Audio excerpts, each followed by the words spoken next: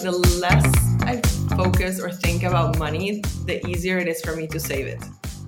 Because, the moment that I rationalize the amount of money that is going into a portfolio that I now don't have and it's being locked in, I can get a bit of anxiety around it. So I have it automatically that on the first, everything goes. I don't see it. I don't touch it. Welcome to another episode of In Your Best Interest, your personal finance podcast. I'm your host, Philipp Müller, and that was Jessica Ramella, the inaugural winner of The Apprentice One Championship Edition. Jessica has secured an employment contract worth $250,000 to work directly under the CEO of One Championship, Chatri Sityodtong, as his prodigy and chief of staff.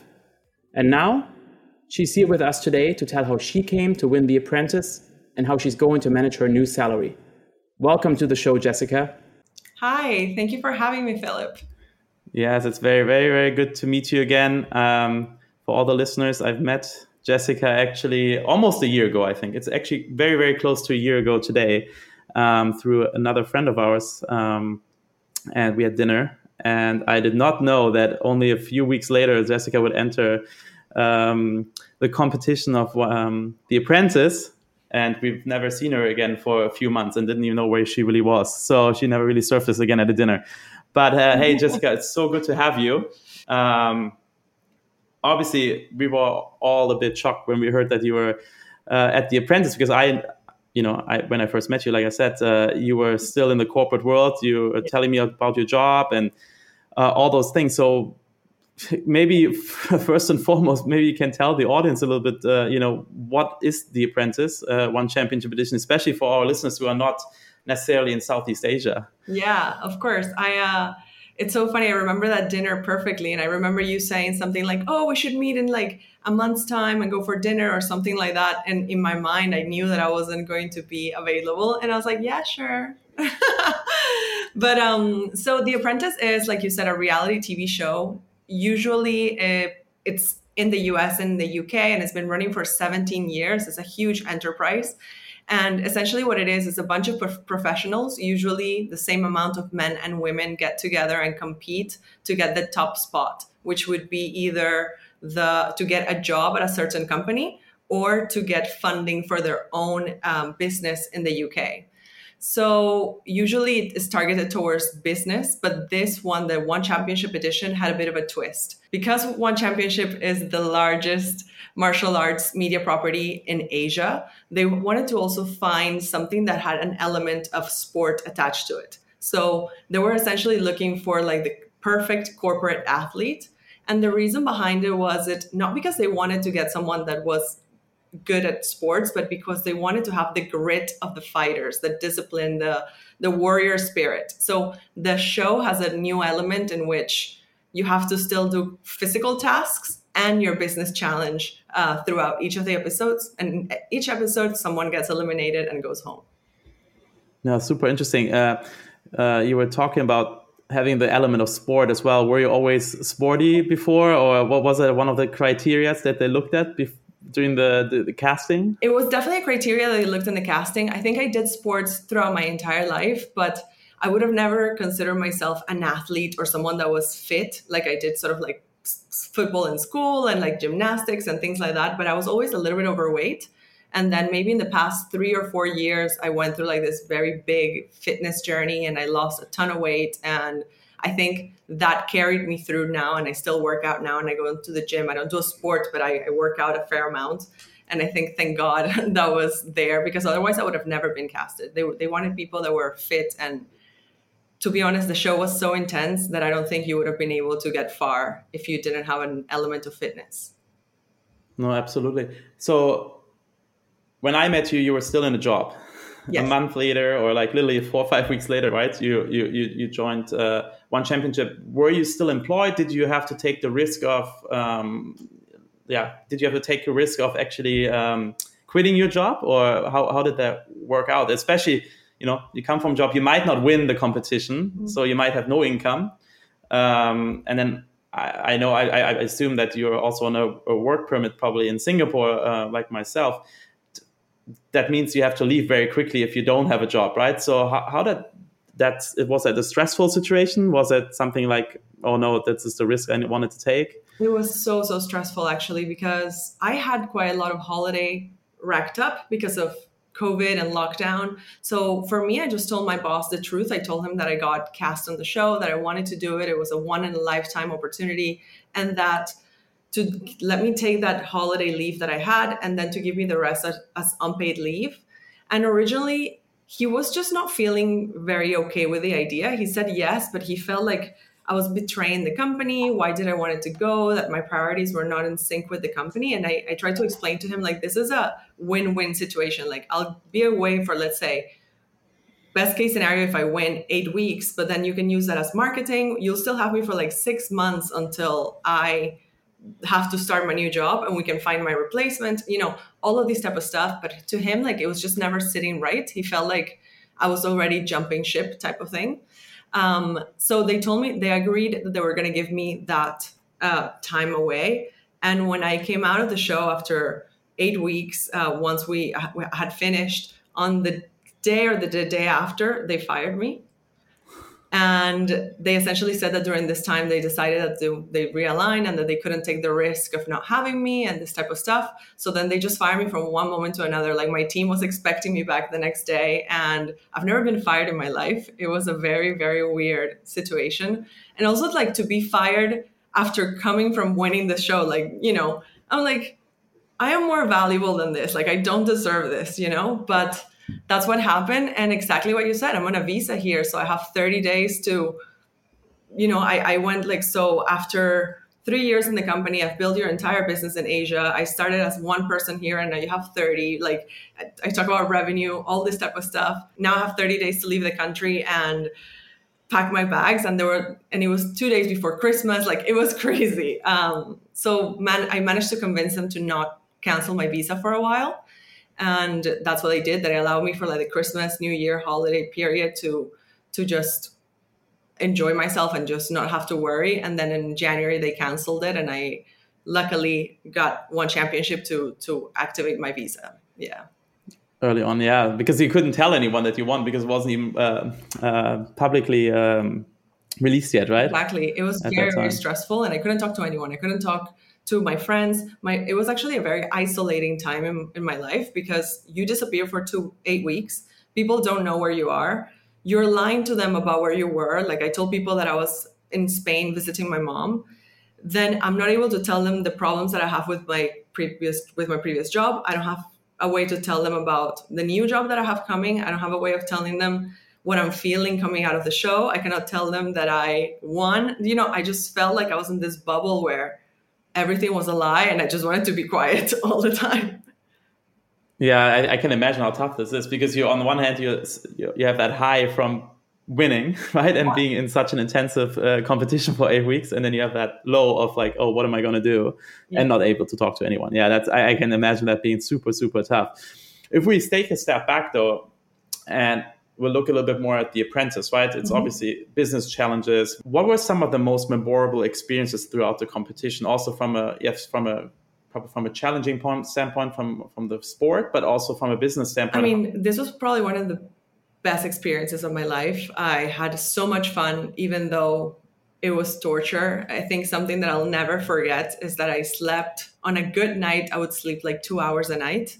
And that's a good night. And I can't believe the strength and the resilience my own body was able to push through and manage to perform and think coherently on 2 hours sleep for 8 weeks. So like, that's something that I think I'll never forget that really like stuck with me. But on the positive side is definitely the relationships that you build. You meet people from all over the world. The 16 candidates, we had people from 9 different countries, which is very different to the US, UK, which are people from those countries.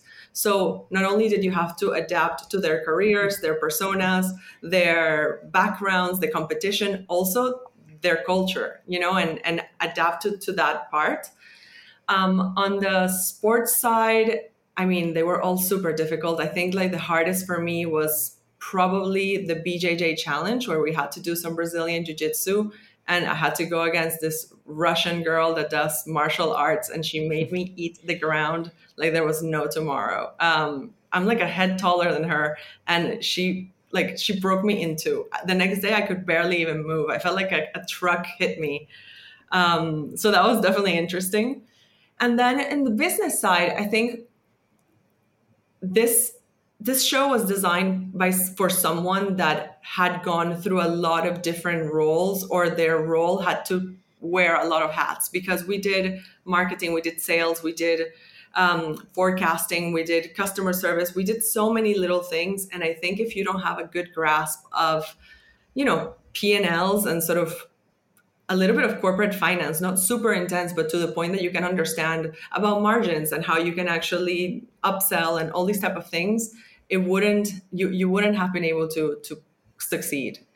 Chatri is very determined on like numbers and revenue and all these type of stuff that are, of course, very important for a business. But I don't think that he would have gone with someone that wasn't comfortable at all with the financial side of a business.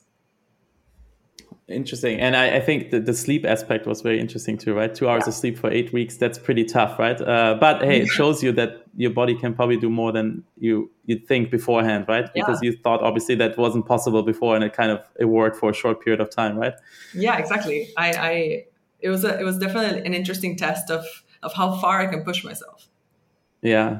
So then what did you think, or what do you think is the biggest factor or factors that contributed to your victory then? I think that there's quite a few. I think one of the main things is I'm a people person, and I think that was a determining factor towards the end. I'm very good at sort of building relationships with people, and I, for the most part, even though I had some very strong enemies in the show, the majority of people really liked me and respected me. So like I got the respect from my peers. I was liked by them, and in this type of competition, like you need your team to get to the end. There's only one winner, but by yourself you can't get there. So I think the fact that I was able to work with my team, work with the producers, work with Chatri, like he was able to see sort of like who I was as a person and my ability to be a people person, which is important as a chief of staff. But I also think a big differentiator that you see in the show is my sales ability. There's an episode where we need to actually go and sell to businesses and to people. And I think I had something like over $10,000 above everyone else or something like that. So like, I remember when this happened, I was so stressed about the sales challenge, because it's typical that you say, oh, I'm a sales director. And then you go on TV and you barely sell anything and you humiliate yourself in front of the world. So what I was really stressed that this would happen out of bad luck, but actually it went great. And when I finished the sale, I think I closed something like 13K with this particular customer. And just to put it on perspective, everyone was closing maybe around 1,000. Some people closed $200, and I sold 13,000. So I remember when I came back and told my team, I was like, oh, I closed 13K. My friend, one of the contestants, corrected me and said, you mean 1,300? I was like, no, I mean 13K. And they're like, oh my God, we won. Like we were just like, it was a great, great moment for me and for almost like reassurance on my skills and like the hard work that I've put in the past 10 years of my life working. So yeah, they actually worked out, huh? So sales skills. So do you think that's something that you would pass on to people? That's one of the most important things in life, to learn about soft skill or sales skills in general. It's not necessarily, you're selling something to people, but understanding people. Is that something that you would say is a very important life skill? I do think so. I think we are selling every day of our lives. Just me talking here to you, when you meet someone, when you are buying something in the supermarket, like we're constantly selling something, right? It may be your personality, it may be actually a product, or it may be just like the fact that you want to convince someone to give you something for, so everything is a negotiation. Everything is sort of like an exchange.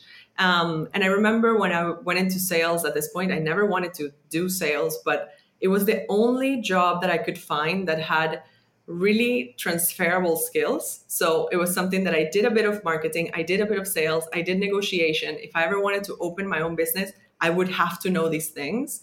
And I would learn about pricing, and I would learn about budgeting and inventory and targets and commissions. So like all of these things sort of like made sense to me, that I wanted to learn how to hit the phones, like so important, and to read people and all these things.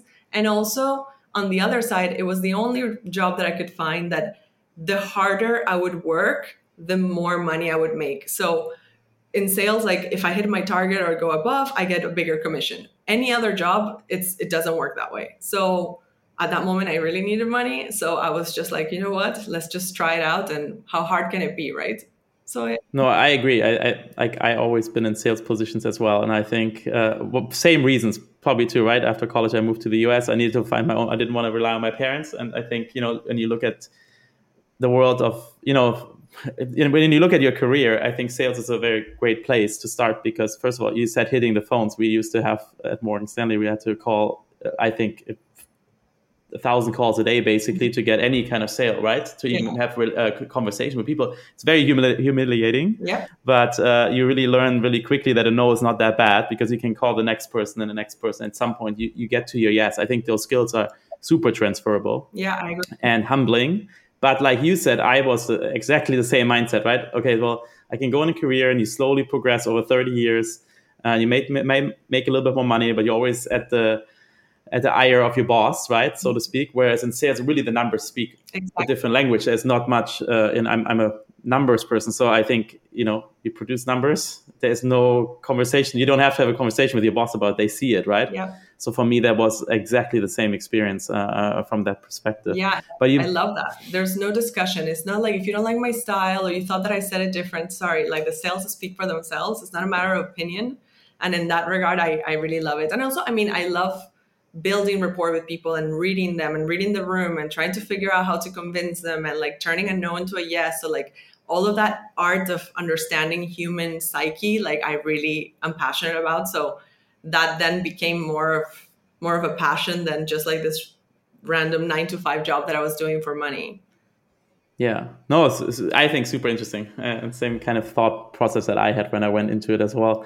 But if we go off topic from The Apprentice and we actually now go backwards in Jessica's life, and as I mentioned in my introduction, at age 18, you left Venezuela, your home country, but Venezuela obviously is in the news sometimes for the people listening, especially if they're interested in finances. It comes up quite a bit actually, because we have one of the issues in a lot of the South American countries always is inflation, right? So can you explain a little bit when you were growing up back in Venezuela until age 18, how did you think about money? Were there any any role models or your parents? How did they teach you about money? Kind of like the first experiences, of saving or maybe even spending money. So growing up in Venezuela, my parents were, I think, comfortable. I wouldn't say that I come from like a particularly wealthy family, but I never was missing anything. We would go maybe in one holiday a year. So like that gives you a bit of an idea of how things were. So I went to a good school. So in that sense, like I come from a good family. And my parents were quite strict about money with regards to, particularly my father, with regards to earning whatever you get. So I'm an only child, and I think for them it was really important to not spoil me and that I understood the value of money. So for them it was very much like, well, if I wanted to get a certain thing, I remember my dad would negotiate with me and tell me, okay, but you get an A on this test. And if I didn't get the A, unfortunately, like he would not buy me, the watch or the present or whatever. So first negotiation skills already learned there. Huh? Yeah. And my mom, I feel like she was very much of the same mentality, but a lot less strict in sense of, I think for my dad, he would have been comfortable with me buying a pair of jeans when I was 15 and wearing it until I was 20. My mom understood that I was a teenager and I wanted to be fashionable and go out with friends and look good. So like every once in a while, like she would take me shopping and we would just buy a few things here and there. But I think they were very strict in regards to having my own money. So they never really allowed me to have my own money or have the freedom to spend it on whatever I wanted. It was very much like, if you've earned it, we'll buy it for you. But I never had alimony. I never had they never really get me pocket money that then I could just blow on whatever I wanted. So it was very much like, if you want it, you need to go ask your parents, until I was 18, pretty much. Okay. And then at 18, what made you leave home? So the situation in Venezuela was it was a bit of a crisis, to be honest. And also at home at that time, like things were quite rocky between me and my father. And I just needed to go abroad. I also wanted to be an artist and explore the world and know cultures. And it's not particularly the normal path that I'm supposed to follow. So I know, like for Venezuela's standards, I always felt like a little bit like a fish of water with regards to this. So I just wanted to go overseas and see if I could find other weirdos like me, or someone else that wanted to just, not settle for whatever I've been sold my entire life, which was a very linear life. And I moved to the States to, go to college, and I went to community college because, I couldn't afford university. And it was just an opportunity for me to like get better at English, learn other cultures, get better studies, try to study or make something out of myself. And there is where things start really like changing, right? Because I go to community college for 2 years, and then 2 years later, you have to go and do university. That's kind of how it works in the States. But as an international student, you pay an arm and a leg for university. Very expensive. I mean, even community college was incredibly expensive for being community college. Yeah. But at that time in Venezuela, we have something that is called currency control. So you couldn't get dollars in the country. You couldn't just go to your bank and buy dollars, even at a crazy extortionate rate. So what's happening is that the only place that you could get dollars would be in the black market. So then imagine you're paying international school fees, which are in the hundreds of thousands, plus black market rates. Like, it was impossible for my parents to pay for it. They did pay for my community college, but at that time it got to the place where they said, unfortunately, we just can't pay for this any further. And at that moment, I had to kind of like come up with a plan, and I decided to move to London. So I have an Italian passport from my parents' side. I had never lived in London, never been there, but I already spoke English coming from the US. And I thought, what's the worst that could happen? If I hate it, I'll just go somewhere else. But at least I can probably go to university there for free. That was my thinking, which I was wrong. But that was the plan when I was 20. That's why I went to high school in the US for an exchange year to learn English as well. And when I wanted to stay and go to university there, and then I went to look at some universities, and I showed my dad in Germany, sent him, hey, how much it costs, right? And he said, you can come back, it's free here, right? So I went back to Europe, right? For the same reasons, actually. Yeah. But yeah, it's so expensive there. It's crazy. And then what happens is I arrived to London and I applied to university. I'm like excited that I'm just going to do 2 years and I'm going to finish. Turns out that because I had never lived in Europe and my parents hadn't in the past, God knows, 30 years, I'm essentially a European passport holder, but I don't qualify for a free university. So they told me you need to work and pay taxes for at least 3 years before you can apply to get university for free. At that moment, of course, like I said, there's currency control.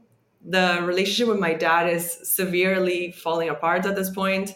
And now I am living in London, which is a very expensive city, by myself, which I've never been to, and I can't go to university for free anywhere in Europe. And that's really where I would say like my relationship with money it changed, because I came from a very comfortable household where I had pretty much whatever I needed to being 100% sort of on my own. I did not depend on my parents' money or savings at all. And I now needed to figure out a way to pay rent, and I think that was the first time that I was really broke for the first time in my life. And I started working in an ice cream shop. I was working like double shifts, like 12 hours, just living in a tiny little room that I was renting from a woman that rented it from the government. And she was like renting it to me under the table, like times were a bit tough at that time. I was eating something called a 3-pound meal deal, 3-pound meal deal, which is essentially a sandwich, a drink, and a bag of crisps. And that was like my lunch every day for God knows how long, just because it was 3 pounds a day and like it's what I could afford. But I think like that time allowed me to I think maybe what it did is that it injected a lot of fear in me, because I felt like I didn't have that safety cushion anymore to fall back on with regards to my parents' finances or anything like that. And I needed to just now find and make a living of my own. So I started sort of working my way from an ice cream shop. From the ice cream shop, I then moved into the Apple store, and I worked in, front of house and Apple welcoming customers. Then from there, I went and worked as sort of like the executive assistant of a guy that the company essentially sold FMCG goods to smaller stores. And from there, like, I started assisting the sales team. And from the sales team, then I became kind of like started selling trucks of Pampers to the Scandinavian market, like the most random thing ever. From there, I moved to sell advertisements for an insurance magazine. And then from there, I started doing events. And then I did like massive tech events here in Asia. So like, it's been a very strange hopping around, doing everything I could, chasing probably the best salary that I could also at that time. Yeah. And so when you think about it, so from going from this, what was it, £3 meal deal, right? And having no discretionary income, at what stage then throughout that journey that you just mentioned, were you starting to think like, oh, I need to save something? Maybe I think I've read before, and I think I watched some other interviews of yourself, and I think at some point you started to take care of your mom as well from a financial standpoint. I think maybe I'm wrong, but maybe you can tell me a little bit how has your personal finance journey kind of changed over the last 15 years or since you're 18, and going from this $3 meal deal to maybe making a little bit more money, able to save a little bit. Did you not? Did you spend more? What was kind of that journey like? So it wasn't until I started the job in the advertising magazine that I got my first role where I had targets and commission. So until then, whatever I was making was a flat salary, and I was finishing the month with probably like £5 on my bank account. And in this job, I just worked as hard as I could to hit that target. And for the first time ever, I got a commission, which I remember at that time was £20,000. That was my commission for that, I believe, quarter. So I had the option to make £80,000 in commissions, which, I mean, it was almost impossible. But when I finally hit my first target and I got my 20K, I had never seen that much money in my bank account. I was ecstatic. And I remember I told myself, if I save all of this, I'm going to get resentful, and I'm not going to reward myself for the hard work, and then I'm not going to do it again. And I need to repeat what I just did, which was hell. So what I did is that I took 10% out, and I just said, this is your play money, and then the rest goes in your bank account. And funny enough, for the next 10 years, this is exactly what I've done. So every commission I've ever had or I've ever made, and look, in one of my jobs before the software company that I was working on, I think one of my highest commissions was maybe like around 80,000 Singapore dollars in for like a half a year or something like this. So like it was a very good 6 months, and all of that just got saved. So, I mean, I took 10% out like I always do, but that allowed me to start building sort of like a little fund of my own in savings. I never really knew what that money was going to be for. I didn't know if it was to buy a house. I didn't know if it was just to be there in case of a rainy day. I eventually, as you said, things with my parents then started really deteriorating. My dad sort of removed himself from the family unit. And then my mom, that is a housewife and hasn't worked in 30 years, is now on her own. So she now falls sort of under my care. And luckily having that money and having that ability to just not have to freak out, right? To say, okay, mom, I know that maybe right now you're going through the divorce and you're super sad. Let me fly you to Singapore so you can be with me, or come stay with me for 3 months in London and you can live with me, and I'll move into a bigger apartment. So being able to take those little hits for her sake was a luxury, and I'm very happy that I was able to do it with some of the money that I had saved. And I think you mentioned a lot of good things there. Saving 10% of all your commission, spending only 10% to motivate you to keep going, and being able to save the 90 is super huge, right? So I think a good point. I always, tell people, especially when they, start saving for retirement, it's like 40 years away. It's so boring, right? Such a boring topic. But it's kind of like you have to reward yourself along the way, right? You have to have shorter term goals like travel, or like, spending money as well, because you will need the motivation. It's a marathon, not kind of like a sprint race, as people say. So I think that was really cool that you mentioned that, and you've done that by yourself from an early on when you first started, making commissions. The other thing you said is, you set that aside and you saved it, right? Mm-hmm. Which then allows you to have that, luxury to, have your mom come stay with you for emergencies. You have your own emergency fund. Probably one of the reasons why you could also take a little bit more risk in, moving around the world, because if you have some savings, it makes life a lot less stressful. Where I wanted to go with this is, what did you do with that money? Did you always just leave it in cash? Were you interested in investing at all? Because a lot of people, they save a lot of money, they leave it in cash, they don't think about inflation. They, and it happens in other places in the world too. Even if it's 2 or 3%, it's still inflation, and you still don't get any interest on your money, mostly across the Western world, at least currently. So how were you thinking about it? Or how did you learn about personal finance? Did you have friends that work in it? What's kind of the process there for you? So actually, it's almost shameful, but in my family or in my studies, no one ever really talked to me about personal finances, almost at all. And I think the figure of sort of leadership and wisdom in my life with regards to money would have been always my dad. And at the age where I started making money, he was not in my life anymore. So for me, saving was essentially just putting it in my bank account and leaving it in a different bank account so I don't touch it, essentially. That is saving, which now I know that is almost the same as putting it under my mattress. But I didn't know any better. And I could hear some of my friends talking about investing or about, buying shares. But for me, I also had the challenge that I don't know where I'm going to live next. I don't know what currency I want it on. I don't know who to ask for help. You don't know who to trust. Everyone has an agenda. I don't want to get ripped off. And, this thing that has taken like 10 years of my life, and it's literally my blood, sweat, and tears.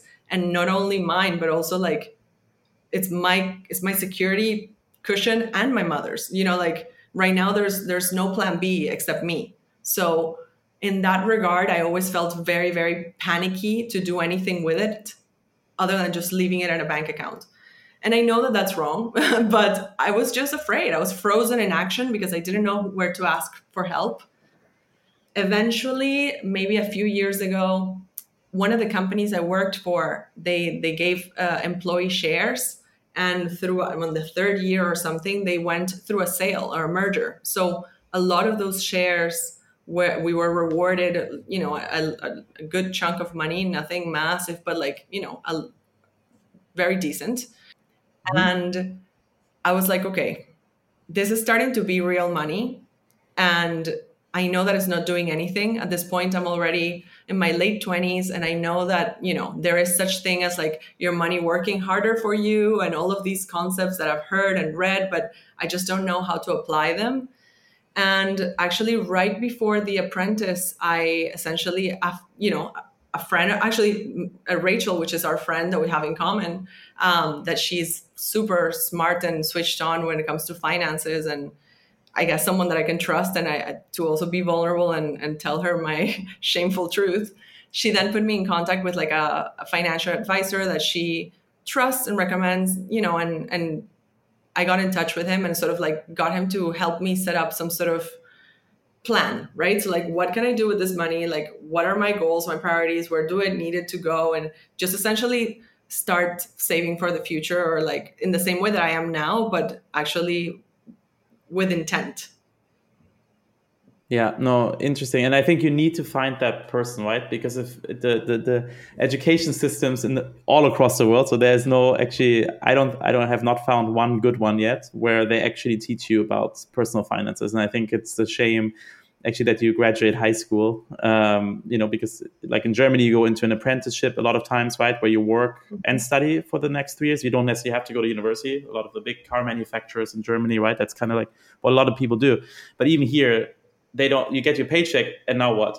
Literally no one teaches you savings rates, investing in general. Yep. And it's becoming more and more important because there is no more government pensions, or like no more, there's some government pensions, especially Singapore is pretty good about it, but no more corporate pensions. Like my, parents, like in Germany, like that worked for 30 years, they worked at Bayer or BMW. There were some really nice pensions, but they're not there anymore. And I think from Venezuela, I'm definitely not going to get it either. So like from a government standpoint, like, again, like I said, I am my plan B. Yes. Yeah, you are. And then that's why people, you need to fortify or like build a fortress around your money. But then you also need to understand, hey, how do I make them work for me? I think that's always the hard part. Like, how do you make that money work for me? I worked really hard for the money. Now I need that asset to produce passive income, right? Or, it's investment return so that I can live off that in the future, right? So that you kind of repeat that over and over and over again. What is on my mind is a lot of times people don't talk about their finances very openly with friends, right? But you go on The Apprentice, it's very public. Everyone knows what you get afterwards, right? Yep. So even if they don't know how much you had before or how much you saved, they do know now how much you're making. Yep. And it's not an insubstantial amount. So has that changed how you talk about money, and has that changed how people talk to you about money? Because it's very exposing, right? So that's where I want to get to, like how has that changed, or to the good or the bad, right? It's funny. I feel like I'm not a particularly closed off person. I feel like very, very few topics with me are off topic type of thing. But when I was broke, I was very open to talk about money. I was just like, oh, I'm just making £1,000. Like it didn't, it was like the struggle was real. I was living it and I had no shame attached to it. The more money I started making and saving, the more shame I started to develop around it. And I don't really know why or why that started, but I guess I never wanted to make anyone around me feel like less than me or belittle them or, in any way. So I think I started becoming kind of like quite aware of this. But at the same time, I remember working in sales. Like I normally work around men all the time. So I usually am probably one of the few girls in the team. And I always want to know what the guy is making, because if they're making more than me, I would lose it, especially if I feel like I deserve more. I've been there longer. So I'm always trying to find ways to figure out, let's have some beers and let's talk about salaries, something like that. But this winning this is definitely really, really unique and interesting, because as soon as I finish and everyone knew that I won, everyone's like, oh my God, drinks are on you. And I'm like, no, guys, like I still need to work for the money. They didn't give me a pot of money. Like, here's your gold. I still need to earn it, So in that sense, like people make jokes about it. I don't think that there's been a lot of changes until the Venezuelan newspaper posted an article about me that said, massive picture of me in the newspaper saying, she went from selling ice cream and now she makes $250,000. That's the headline against my face. Like, that's a nice clickbait, right? Literally, overnight, I received thousands of messages and direct messages of people asking me for money, and like pictures of them starving, pictures like, begging, saying my family's dying, like messages and messages and messages of people in Venezuela that are really, unfortunately, starving and just reaching out, asking for money. And that was a really unique and very weird situation to be in, because of course I feel for my country and I see what they're going through. And, it's just such a devastating and also like weird place to be. And also you feel a bit like a target, you feel exposed, like you said. So I don't know. I think like it's something quite interesting in my life. I'm a little bit shy about it. I try to not mention it. So like if, for example, someone asks me like, oh, so like, what do you get if we win The Apprentice? I say like, oh, you become chief of staff for Chatri. But like, I don't mention the salary. And it's because I guess like, I just don't want to brag. It's more, I'm not embarrassed. Like, I don't care if I want to talk about it, it's fine. It's just, I never want to come across like I'm bragging or I'm putting myself above someone else, I guess.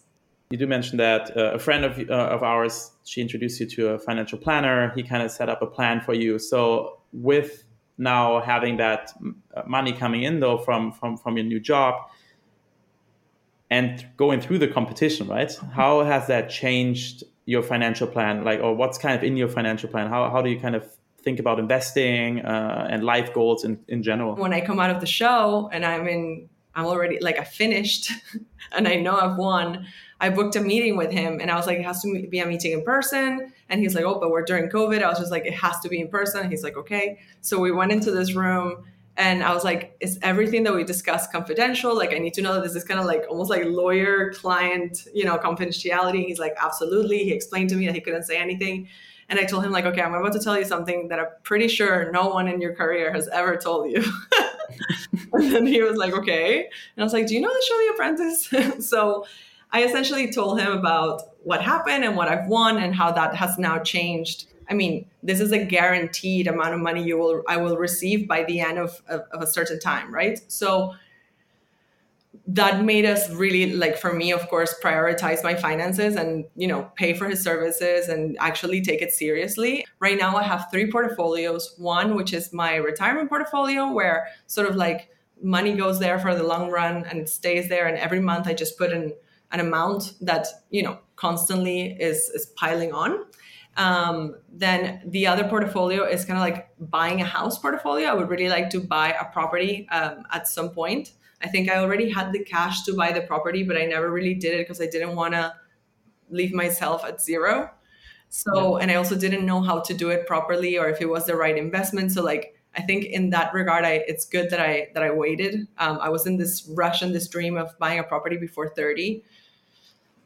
I had the money before 30. Like, I feel like that was good enough, but I never bought it. And then the third portfolio is sort of like a mom emergency portfolio. My mom is incredibly healthy. She's well. There's nothing to worry about. But I do worry, like, if something does happen to her and I need to, let's say, buy a really expensive medical treatment or, my mom is my number one priority. So if I need to literally go back to paying £3 a day for my meal just so I can buy her whatever she needs to, like, I will. And I want to prepare so that doesn't happen. So hopefully I'll never have to use it and that will go into my retirement and it's perfect. But if I do, then it's there.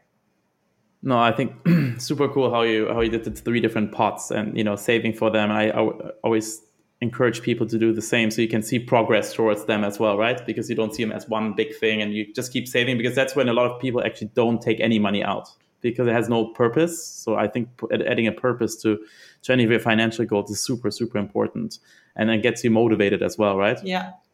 So you have those 3 pots of money. You said, for example, retirement, it's there for the long term, it's invested. Mm-hmm. Do you take an active interest into actually seeing what are the investments in the portfolio, or are you more like, hey, no, I know they're now invested, they get their, average return over, long periods of time. I don't really need to look at it. Or is that something you're interested a little bit in? Every time that I do sort of like my 3-month review with my advisor, like, I do take an interest because he's there to explain. But what happens is, because of my knowledge is so limited, a lot of the times I'm just looking at it and I'm like, okay, it's just a graph that kind of like goes up and down, up and down, up and down. And I also feel like the less I focus or think about money, the easier it is for me to save it. Because, the moment that I rationalize the amount of money that is going into a portfolio that I now don't have and it's being locked in, like, I can get a bit of anxiety around it. So I have it automatically that on the first, everything goes, I don't see it, I don't touch it. Well, I think that what it shows that you know yourself, right? And I think that's important. So whatever gets you to the goal in the best way possible, right? And if that's taking a back seat in it and trusting the process, I think that's a good way to, about knowing yourself. Jessica, thank you so much for spending the last hour with us. Really appreciate having you on. No, absolutely. The pleasure is all mine. I had a blast. Thank you so much, Philip. That's it for the show this week. Thanks for listening. If you like what you heard, subscribe and leave us a review. The reviews really help us, and we love reading your comments as well. In Your Best Interest is hosted by me, Philip Müller. We're produced by Stashaway, and we're mixed by Mo Ramley.